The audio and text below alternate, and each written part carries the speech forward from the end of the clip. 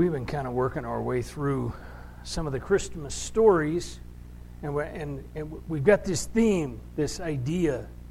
The one thing is to keep the one thing.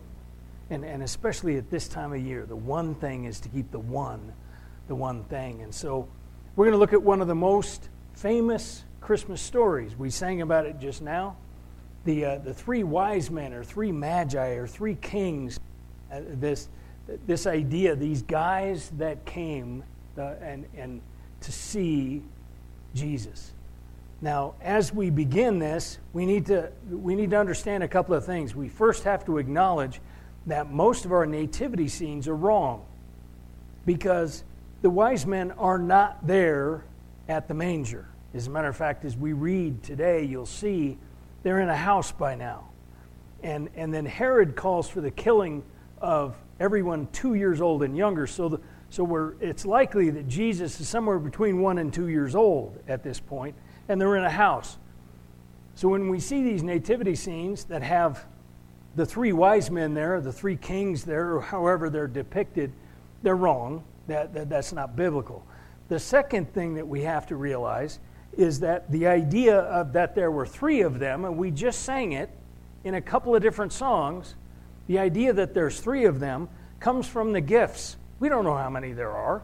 Scripture doesn't tell us. We know about the gold, the frankincense, and myrrh, and so the just tradition is built around there's three wise men, three kings, three princes, three magi, however you've heard the story.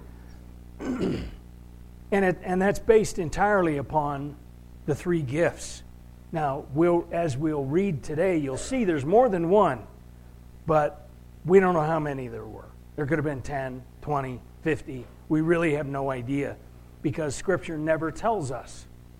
So we have to realize when we get to the actual scriptural description of this event, it's different than what your nativity scenes and your songs and tradition has taught us all this time. Now, even with, they're called wise men and kings and magi, the Greek word that's used, that's translated magi, literally means a wise man, a priest, an expert in astrology, and an interpreter of dreams. So they are indeed priests. They are indeed astrologers. They are magi. I'm not sure. I think the idea that they were kings comes from the distance they traveled and from the gifts they bring, because they were expensive, and that would have been expensive travel. So I think that's where that idea comes from. But it doesn't tell us they're kings.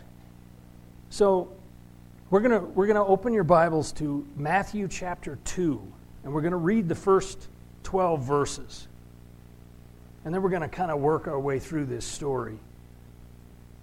After Jesus was born in Bethlehem of Judea in the days of King Herod, wise men from the east arrived in Jerusalem, saying, "Where is he who has been born King of the Jews?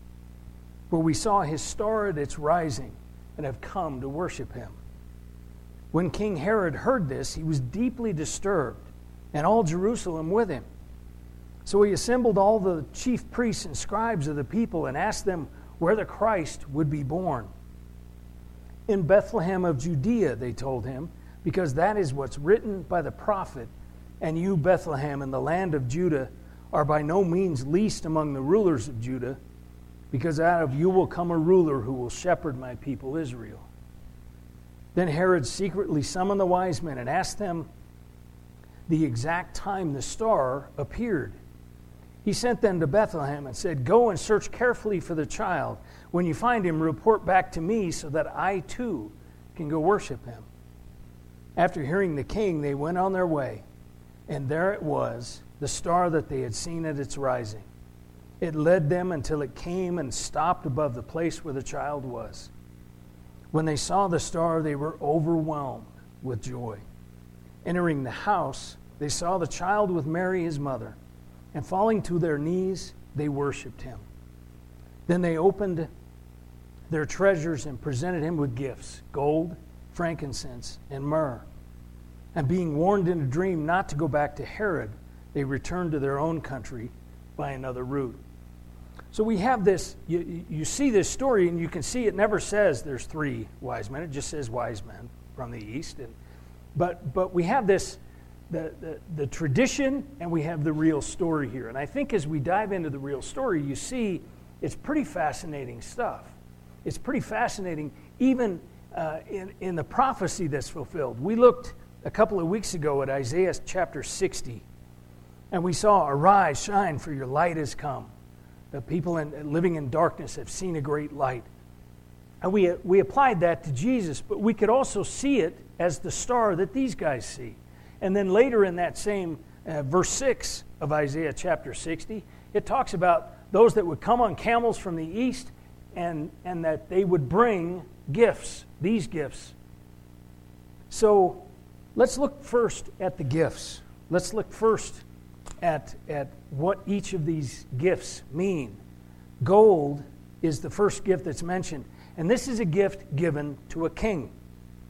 Now, these guys came from the east, and it's not surprised that they bring gold because they came, it said, looking for the one who is born King of the Jews, right? So they knew they were coming to a king. So they bring a gift fit for a king. Gold is a gift for a king. Jesus is king, and they're recognizing him as king. Then frankincense is mentioned. Now, frankincense is used by the priests, and it's used in the whole burnt offering. There were many offerings that were shared between the priest and the family. Leviticus 7 talks about the peace offering, where the lamb, part of it is offered to God, part of it is eaten by the priest and the family in kind of a commune meal. It's why they call it a peace offering. But the whole burnt offering is all given to God, the whole thing. All of it is presented to God. And so frankincense is used on that offering, on the whole burnt offering. So we think about Jesus. Jesus gave all of himself for us. So when we see them bring the gift of gold because he's king, and frankincense because he's not only high priest, as it tells us in Hebrews, but he's also the sacrifice, and he gave his all. And then we have myrrh mentioned. Now, myrrh is really interesting, I think, because it's an embalming agent. It's used in the dead. But if you look in Mark 15, you see it's also mixed with wine and given to people who are crucified. Now, Jesus refuses it because it gives a drugged effect. It drugs the body some to make it through the crucifixion. So myrrh is not only about death, it's specifically used in crucifixion. Do these magi know who this baby is, who this toddler is? They recognize him as king. They recognize him as a high priest and a sacrifice. They recognize that he's going to be crucified and will die. They recognize all of this just in the gifts. Now, after this, as I said earlier, Herod, and it's just in the next section, Herod orders that all of the children will be killed under the age of 2, because Herod does not want this king of the Jews. So he orders all of the children will be killed under the age of 2, and it fulfills a prophecy from Jeremiah. It's actually quoted in verse 18 here. Rachel weeping for her children because of all of the babies that died. Rachel weeping for her children. Do you remember Rachel's connection to Bethlehem? She actually is buried there. She died giving birth to Benjamin there and was buried there. And then Joseph and Mary, they go to Egypt. To escape Herod, they go to Egypt, which fulfills another prophecy in Hosea 11 that says, "Out of Egypt I will call my son." So we have all of this prophecy that's tied into even Bethlehem, which was a no-place backwater rural place until the census that Herod calls for, or Augustus calls for, and they come there. Joseph, Mary, and Jesus is born there. Even Bethlehem is prophesied in Micah 5. So all of this prophecy comes together in this birth. This one birth fulfills so many prophecies from Isaiah, from Jeremiah, from Hosea, from Micah. All of these prophecies fulfilled in this one birth. But I think what's really interesting to me in this story, I like to look at the people involved. I like to look at the Magi, the Herod, the priests. Let's kind of work our way through how they react to this birth. Because this birth, even though it fulfills all these prophecies, we have three completely different reactions to this birth. The first is the Magi, and they sought him. They did everything they had to do to get to him. They came as far as they had to go to find him. They sought him with all they had. And I think it's also interesting, as I said, Magi, the word Magi is literally also astrologer. They followed a star there. They followed a sign that God gave them that they would understand, that they would be looking for. I think all of us have followed a sign of some kind to Christ. All of us have followed a star of some sort to Christ. I know for me, I needed life to mean more than just work, eat, sleep, repeat. I needed meaning. I needed purpose. And I found it in Scripture, and I found it in Christ. That was my star. That was my sign from God. Think this week. I'm not going to ask now, but think this week about what your sign was. What star did you follow to Christ? The Magi sought him. You know, these are literally the first Gentiles, non-Jews, to see Christ. The early church used to celebrate this as the Day of Epiphany because it was the manifestation of Christ to Gentiles for the first time. These are the first Gentiles to have connection with Christ. And what do? They seek him. They went as far as they had to go to find him. And they recognize him as king, as high priest, as sacrifice, that he would be crucified. And they worship him. They sought him and they worshiped him. Herod, who's the current king of this area or magistrate of this area, Herod fought against Jesus.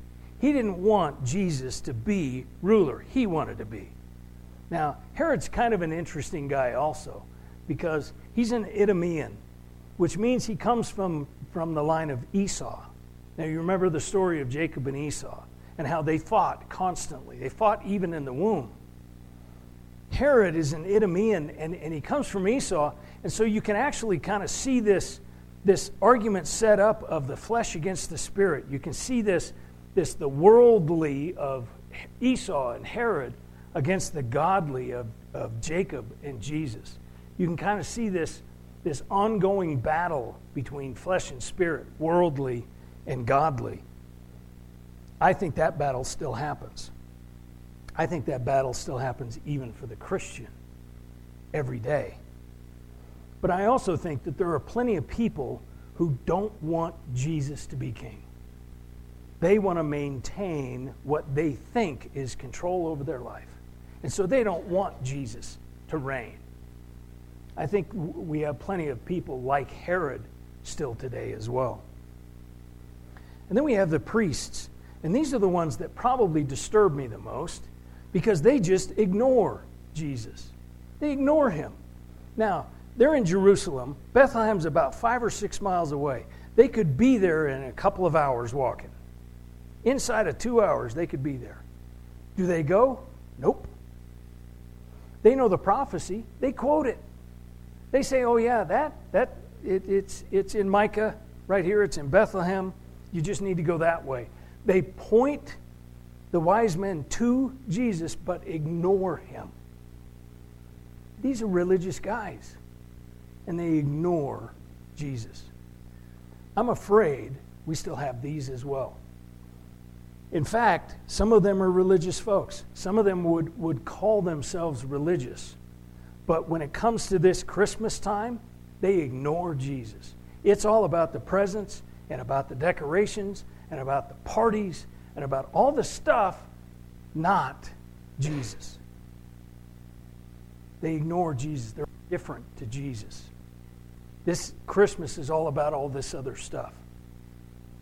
That's, I think, why they bother me the most. They are supposed to be religious leaders, and they are completely indifferent to this birth that fulfills all this prophecy and changes the world.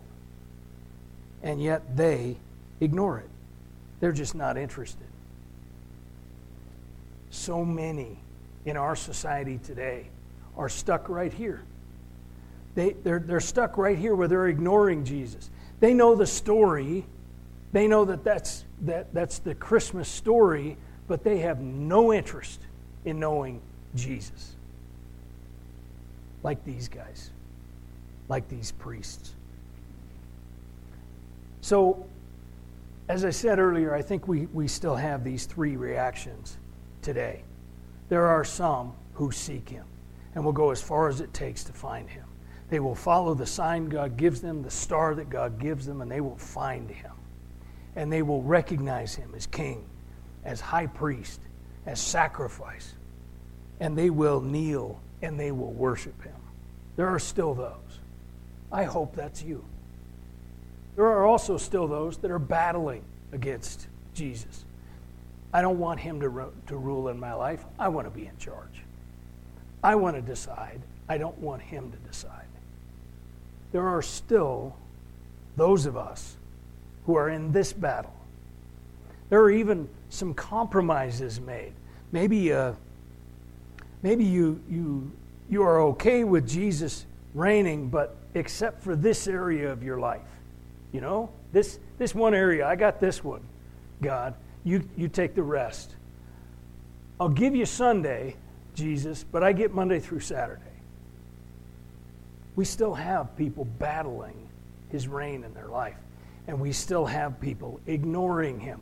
Even the religious ones ignoring Jesus entirely. Christmas is about all the other stuff. It's not about the birth that changed everything. It's not about the birth that fulfilled all of these scriptures, fulfilled all of these prophecies, changed the world. The one thing is to keep the one thing. We need to be the Magi. We need to be the ones seeking him and going as far as it takes to find him. We need to be the Magi. It's frankly, there's too much at stake to be indifferent here. There's too much at stake to still be battling.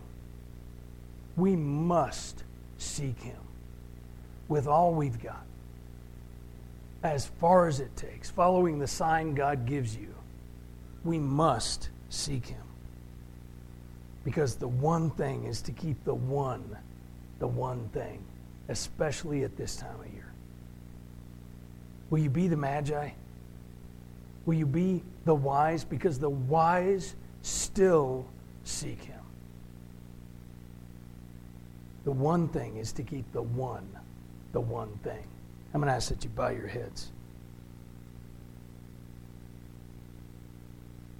You've heard the description of Herod battling Jesus. You've heard the description of the priests ignoring or indifferent to Jesus. You've heard the description of the Magi seeking him with all they have, recognizing him as king, as high priest, as sacrifice, recognizing that he would die for them. Which one are you? Are you the Magi? Are you the wise that still seek him? Do you need to take a step of faith this morning? Do you see things in a different light this morning? You need to take a step of faith toward Jesus this morning. toward the reason for Christmas. You can. It's a simple prayer. Just follow along in your own words and say, God, I know I have sin in my life. I've done things wrong. I've said things wrong. I've thought things wrong. And I know the Bible calls that sin. But I trust that Jesus came and died in my place. He came for me. So I ask you to forgive me because of his finished work on the cross. And I ask you to come into my life, empower me. Empower me to seek you every day. If you prayed that prayer for the first time, let somebody know. Come and let me know. Maybe this morning you know Christ, but you've been caught up in all of the stuff of Christmas. Will you take this moment to realign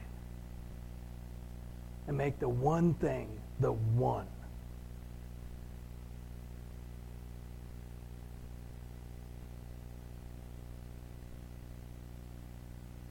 Father, we thank you for this, your word. We thank you, Father, for this story that shows us what we see in our world still today. Keep us mindful of this story. Keep us mindful of the Magi who sought you with all they had and went as far as they had to go. We ask in Jesus' name. Amen.